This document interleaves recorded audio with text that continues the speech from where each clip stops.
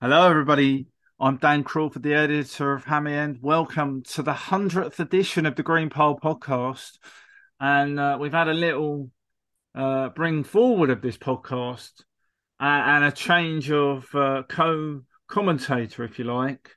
Unfortunately, Alan Druitt pulled out at the last minute, rather like Bayern Munich on deadline day. So I would say Alan Druitt's replacement, but he's far superior to Alan. The one and only Oscar Bloom is with me. How are you, Oscar? Great to be back. How you Great, doing? great to be back. And of course, the most important thing is within almost as if Fulham Football Club knew that we had to record this evening. They gave us a great boost ahead of the return of Premier League football, which is that unbelievably, not only has Harrison Reed signed a new contract at Fulham Football Club, but so has João Palhinha. I don't think anybody saw that coming, Oscar. Did you? I mean, yeah, as you said, it was just not on the cards really. Everyone, frankly, thought he'd probably be off in January, but lo and behold, he signs a new contract. What that means, we'll see. Yeah, I mean, he may still be off in January. It may just cost Bayern Munich or whoever else a bit more money. But the quotes that are attributed to Palhinha, and he definitely said them. Uh, I'll just read them out because again, people might not have had time. I feel happy. A lot of history happened in these few weeks for me. You heard a lot of things about my future, but I'm just focused on my work at Fulham. I always have 100% commitment with this club. I have all the respect for the club and the fans. Since the first day, they supported me a lot. Me and my family felt this since the first moment I arrived here. I will give everything that I have. It was always like that on the field, outside of the field, in our dressing room with my teammates. I have a lot of respect for everyone here in Fulham, and I'm ready to start again to give my best, to give all my best, and I want to achieve good things. And the key details of this is it's a 5-year contract until 2028 now, and there's a 12-month option on top of that. So, on the face of it, he's committed his future to Fulham, and I understand that there's a significant salary increase for João Palhinha, and that given where we were, that he was very upset not to be able to go to Bayern Munich. This is a big deal, Oscar. Yeah, it really is. And frankly, no matter what happens, I think the club has put us in a very good bargaining position if we do decide to sell him. And even if we don't, we've got him for what, 5 years. That would, in theory, if we kept him for the contract length, that's more than the rest of his career. So because he's what, 28, he's going to be 29, as you said before the podcast started. He's going to be 29 in July, and 5 years, that's 34 plus another year, that's 35. So yeah, that would be it for him if he I stayed know for the you like contract. So no pensioning matter what people off happens. early, but I'll just remind you, speaking as a 37-year-old, just about, Tim Ream's 35, Yeah, but William's 34. everyone's saying how good he is, that he's still playing at a top level at his age, Tim Ream, I mean. So like it's more of like, yeah, it's the exception rather than the What rule. you're doubting is that Palhinha's going to be as good at 35 as he is now. I understand that. I like how you've taken the contract absolutely literally. That's excellent. But the key thing about this is, in the absence of it wouldn't even be our second favourite Serbian anymore. Palhinha is clearly Fulham's best player by quite a way, I would imagine, most important player. And there was that doubt about how he would perform, and he obviously wasn't in a state of mind to play against Manchester City. And we saw what happened in the second half against Manchester City without him. So signing him up is a big statement, even if it is just a PR statement. It does say to all those clubs that would have been looking and thinking, well, Bayern Munich got close to signing him. Maybe we could offer 65 million in January. I assume the price goes up a little bit, but more importantly, after losing Mitrovic, um, it shows that maybe we're intending not to be a soft touch in the transfer market. No? Yeah, I have to say though, during the transfer window, it looked like we were a bit of a pushover, especially with some of the negotiations, some of the deals that we did.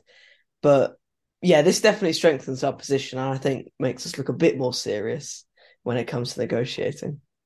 And then the other element of this, because I know Palhinha is important, but I'm really pleased that Harrison Reed has signed a 4-year contract. He was the subject of a very, well, I would call it a derisory £4 million bid from Wolves. I mean, that's like, I can't think of anything that it's comparable to at the moment. Um, but really good news that Harrison Reed has committed his long-term future to the club until 2027 with an option for another 12 months. The game at the Etihad, what was that, 150 appearances for Harrison Reed. Um, Yep. so, talk to me about how important Harrison Reed is and how pleased you would be to have Reed secured for a long time to come. Oh, I'm very happy, and I think it's important that Sasha Lukic has some depth because obviously he can't start every game. The man may be a machine, but he's not magic. Check your watches, everyone. Like 2 minutes, 4 minutes since for a Sasa Lukic mention. Go on. In all seriousness, though, he's given a lot to this club, and I think he still has a lot to offer, despite that we've had an upgrade in the midfield in the form of Sasha Lukic. But I think I genuinely believe that he still has a lot to offer, and he is a really good footballer and one of the most hardworking footballers I've ever seen. He absolutely deserves a new contract.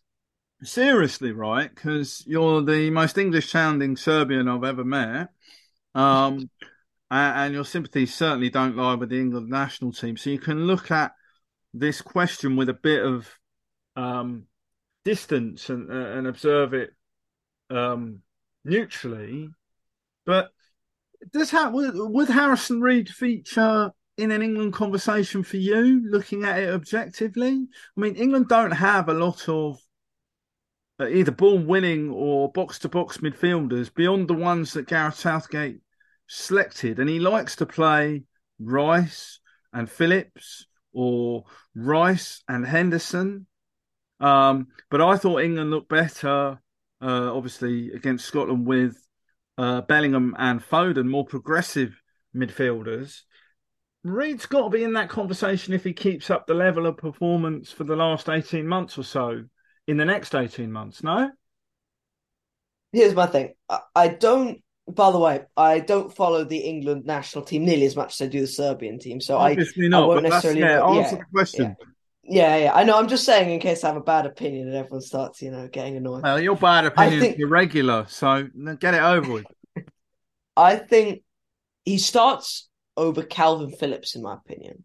Mm, In my opinion, mm. because I don't think Calvin Phillips is all that people says he is, and I think he's just a mate of Southgate's. That's basically why But he's are we chosen. biased because we watch him a lot? I mean, there aren't many other English qualified midfielders who can do what he can do or has been doing, no? Yeah, but wait. There's a caveat here. I Okay. would start Henderson over him if I was Southgate. So I'd And he have I does. would have He I'd does. have Henderson. Yeah, I know. But I'm just saying. If I would include him in the squad, but he wouldn't be starting for me. I get that, That's but surely the longer Henderson plays in that knackered old league for fans of hand chopping and homophobes in Saudi Arabia, surely he kind of plays himself out of the conversation because the kickabout in the local park is a bit more energetic than Saudi Pro League. No offense to anyone who's to our actually Saudi playing. listener. Well, there are some. I did enjoy that we do seem to have about 150 listeners in Saudi Arabia. They're all probably shouting that I'm a heretic now. I should not go to any consulates anytime soon. Um, right, and that transitions us on probably the importance of signing both of those central midfielders to new contracts is vital. Given what happened at the Etihad, Tom Kenny got injured, and we had to rely on Luke Harris playing a very different role. I thought he did well, I actually. thought he did really well as well. Um, but your point about Sasulukic not being able to do, not just not play every game, but not fulfill every single role in the midfield. Number 10, number 8, number 6, I think they call it now, defensive midfielder. You know, he's not a Superman, however much you rate Sasha, and I rate him highly too. Um, he needs some help in there. And since the transfer window closed, I mean, let's talk about that. I thought we were still light in central midfield, never mind anywhere else. No? To be honest, I thought we were a bit light in a lot of places, and Go a on, lot of tell those us where. gaps weren't filled. Oh yeah. I'll get to that. Don't worry. I think we needed a new striker. That was really my main. That was my main target, and that was the one we didn't get because Jimenez is good, and I'm not, no disrespect to him at all, but he's not. It's a step down from Mitrovic. There's no other way of saying it. It is a step down. He's not. They're not the same caliber of strikers. They're just not. And I thought the plan was that we just replace sort of not necessarily like for like in terms of how they play as a You'd get striker. another I'm just saying striker like at for like. minimum, wouldn't you? Yeah. Yeah. I also think we needed more cover in the fullbacks. I think Ballatore's a bit of a risk because I don't. I think someone mentioned that he played for the Milan reserves for a bit after like just before he joined us, which is a bit concerning, frankly. I don't know if that's correct, so apologies, but that's what I heard. And so I think it's a bit of a risk. I don't know if he's just going to turn into another Kazur or, God forbid, Mbabu. So Oh, goodness. yeah, I'm hopeful, Yeah. but Yeah. What about yeah, Castagna? What are you saying about Timmy Castagna? I'm really happy. I think that's a great signing. I think it's good competition.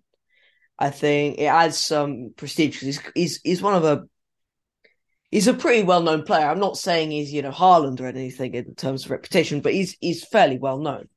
So, and I think he'll provide good competition and great depth.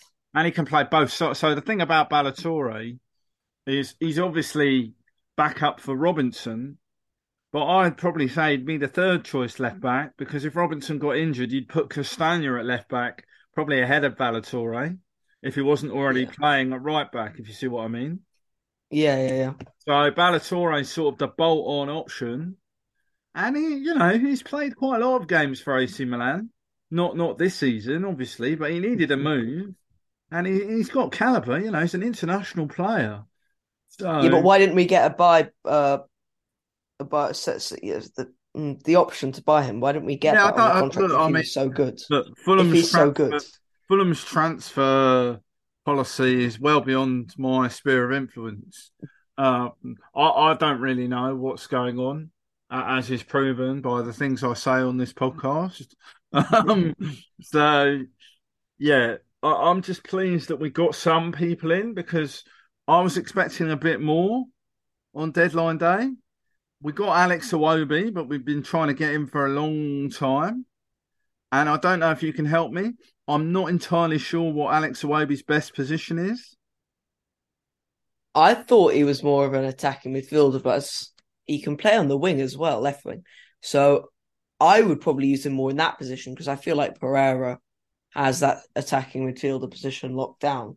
And I know people sometimes criticize him for being invisible at times, but frankly, a lot of the time he's the opposite. I know sometimes he can be a little off, but his set pieces are always spot on, and he's always performed to a certain level, and he's sometimes pulled off some absolutely stunning moves in the middle of the park, which I think I won't be able to replace that. Yeah, I mean, so Iwobi's played all over the place: right wing, left wing, central midfield, wing back. And he wasn't ever present for Everton last season. Did really well. So I think Everton letting him go had more to do with getting money for him because he only had 12 months left and he wasn't keen on signing a new deal. And he's obviously worked with Marco Silva before. So I'd suggest that Silva was quite keen on signing him. But even with Iwobi, we still look a little bit light for me in terms of the squad.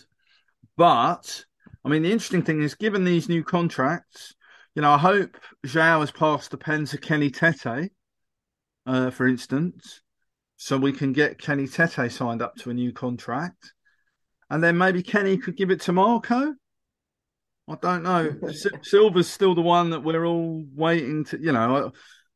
I suspect he's driving a hard bargain, Marco, to sign a new contract.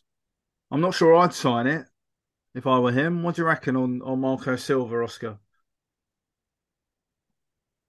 I think he's given a lot to the club, and I'll get on to what I think he should do. But if he does decide to leave, I wouldn't hold it against him. He's given so much, and he's gone through us, and with a squad it's an excellent squad we had last season, but it's not. He overachieved so much with them, and that is down to his tactics and his mentality and the way he trains them.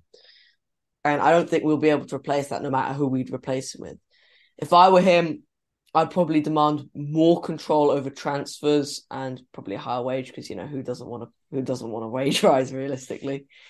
I would probably sign it if I was guaranteed both those things as well as investment, because I was under the impression that he'd get a lot of investment in the squad this season. That didn't really materialize, at least not in this window. It's possible it'll happen in January, but we don't know that yet. So yeah, if I could get guaranteed investment of the players I would want as him, I would sign. Yeah, so he Simple as that. he probably he probably thinks he can manage in the Champions League because he's done that before, and he'd like to do that. He's demonstrated, as you say. You say it's an excellent squad. I'm not sure I'd go that far in terms of. I know what you're saying. We, but it wouldn't have been a top 10 squad last season. The No, objective would have been to finish above the 17th. relegation line, and then you got Palhinha, and you got Leno, and you got Mitrovic scoring goals in the Premier League, and arguably, if we'd have had a clear run at it, we might have finished in the European positions last season. If we'd have had reliable backup for Mitrovic, then if he hadn't had to work on Carlos Vinicius to mould him into that backup, and we might talk about Vinny in a minute because he seems to have vanished from the first team setup. Interesting that. Fulham might have finished higher, but yeah, the question for me, Marco has posed a question: does the club's ambition match my own? And it's interesting reading Harrison Reed's comments that he wanted to be satisfied about Fulham's ambition, and he was. And I wondered if that was a little nod to, some people think we're ambitious, Marco. I don't know. Maybe I'm too cynical. But that's the one we're waiting on, because without Marco Silva, I think you're right. Very difficult to replace him. All clubs have to have a contingency plan. A lot of people have said, it's not really a problem because Graham Potter is out there. I'm Nah, not it's not the enthused. same. It's I'm not not. the It's same. definitely not the same. Yeah, I'm not enthused about Graham Potter. I never have been. He's a totally different type of manager. He's a defensive manager first, and all you have to do is look at how Brighton have progressed since Graham Potter left the Amex and went somewhere else. We're a family show, so I won't mention where he went and bombed out. But yeah, I'm not enthused about Graham Potter. Marco Silva is a genius. Give him what he wants to sign the contract, in my view. Right. We do have some football to talk about, mate, coming up. So first of all, I haven't had the chance to address this with you. We thought Manchester City was a bit of a free hit. We played really well for 45 minutes at the Etihad, and then the referees decided to give a goal that shouldn't have been a goal. That's not happened ever before to Fulham, has it? Nope.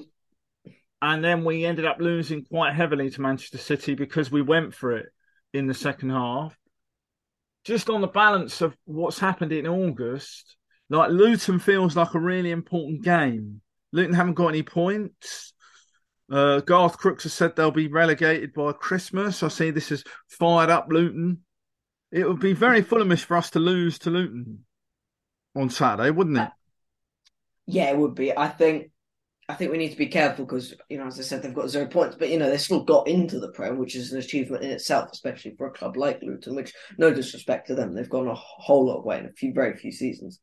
But what I think is, if we, have a convincing win, it'll stave off any, those murmurs of a relegation battle. I think if we lose, it's not going to look good for the next few games, because I think we can build momentum. This is a good game to build some momentum, especially off the back with a very hard start to the season, which we did really well in, considering it was a really hard start, and considering all this Polinia stuff and the transfer window and all these other outside factors that do play into how well we perform on the field.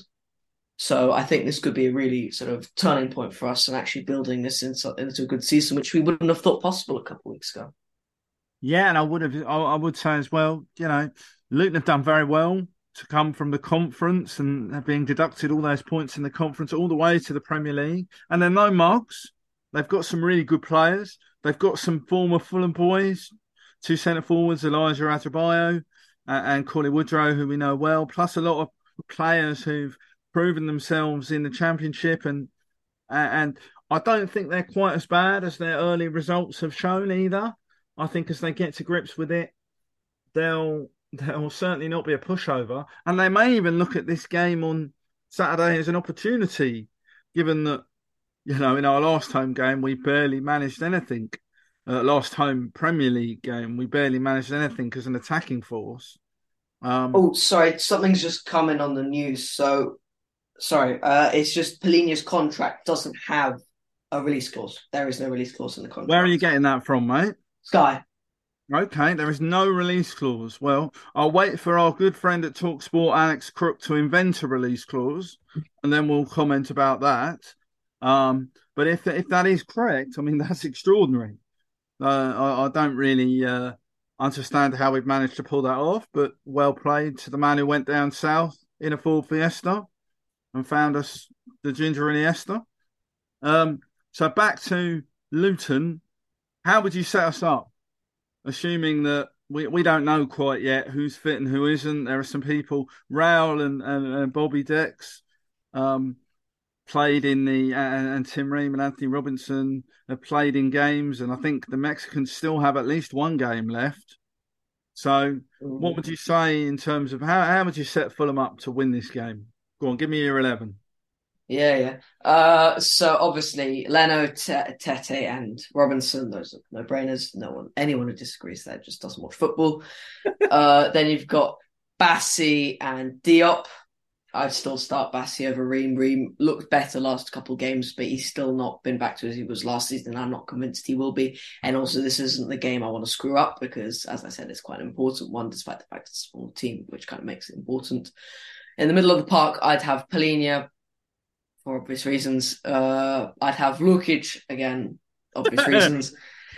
And then I'd have Iwobi. Now, that's not because I do want to be clear. That's not because I think he will replace Pereira. I'm not saying he definitely won't, but that's not what I'm saying. It's kind You're of playing moment away of time. I'm being the saying, 10, mate. yeah, because I think this is a good game to give him some. This is a good game for him to get some minutes to see how he is, see how he's performing, and we can always have Pereira on if he's not performing particularly well. And yeah, I think this is a good game to get him on track. I think Willian and Wilson, yeah, Willian and Wilson, I'd go on the wings, or yeah, not Deckard over Reed because we probably want to be more aggressive this game, and Deckard over Reed's sort of when we want to be more defensive in games. And then if obviously I would put Vinicius over Jimenez, but the fact that we haven't put him in the last few games suggests that there's something going on there which we don't know about. Now, I don't obviously know what that is. So if there is a valid reason there why he's not been starting or featuring at all these last few games, then I wouldn't start him. But based on the knowledge that I have available and based on previous performances of Vinicius in pre-season and last season, I would start him. Now, Mark Silva knows if, let's say, it's possible that maybe he's not performing well in training, then I wouldn't start him if that's the reason why, for example.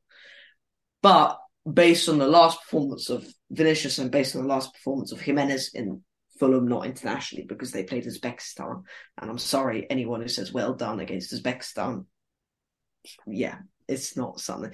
Scoring a couple of goals against Uzbekistan. Still got to put them away, come on. So yeah, Vinicius, if there's not a real footballing reason why he's not been starting the last few games. Is that just because Jimenez is playing later tonight and you're just worried about him being being ready to start? Yeah, okay. Yeah. He's 32. It's like a couple of days, I'm sorry. Mate, I've got to tell you, you'll realise when you get to 32, it's not that old. Um, they do wonderful things with professional footballers these days. Anyway, I'm not arguing with you about that because you're only about five yourself. Um, Yeah, yeah. right. So, okay, it's interesting. I mean, I'd put the counterpoint to a couple of those. I'd say Iwobi had some injury problems. Like, I'd have him on the bench, or you could possibly start him on the left or the right, and or but it's one of those ones I'd introduce him sort of with 30 minutes to go.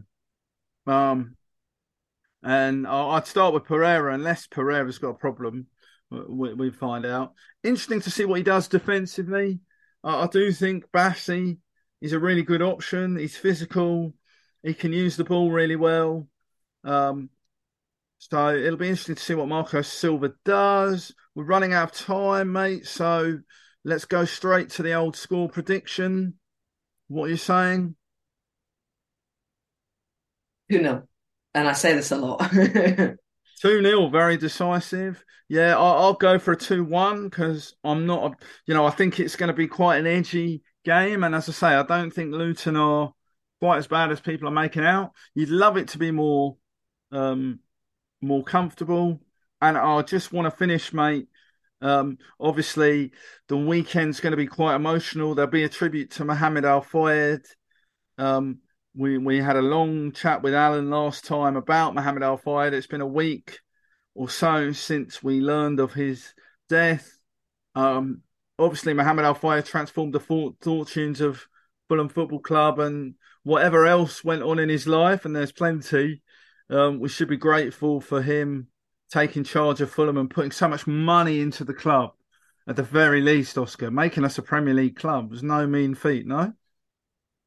Yeah, I mean, everyone has their shade of grey, and while there was some mistakes towards the end, we wouldn't be anywhere close to where we are today without him. Oh, definitely. And so to finish, then, very good luck to Fulham's under 21s against the public transport bus enthusiasts from Hounslow. That's tomorrow night in the Premier League Cup at under 21 level. Best of luck to Fulham's women. Two wins in a row for Fulham women. They're at Saltdean on Sunday. And of course, best of luck to the Whites against Luton Town on Saturday at Craven Cottage. It's very nearly a sellout. I'm pretty sure the will get quite an airing. Um, and we might even sing about the Ginger Iniesta and Full Fiestas as well. So Oscar, thanks very much for being with me tonight as the late substitute. I think you might have cemented your place as a first team regular here. We might have to bench Mr. Druitt for a little while. I don't know what you think about that. Oh well, very sad. Yeah, you can be the one to tell him. That was Oscar Bloom. Gladly. That was Oscar Bloom. I'm Dan Crawford. Thanks for listening, everybody. Come on, you whites.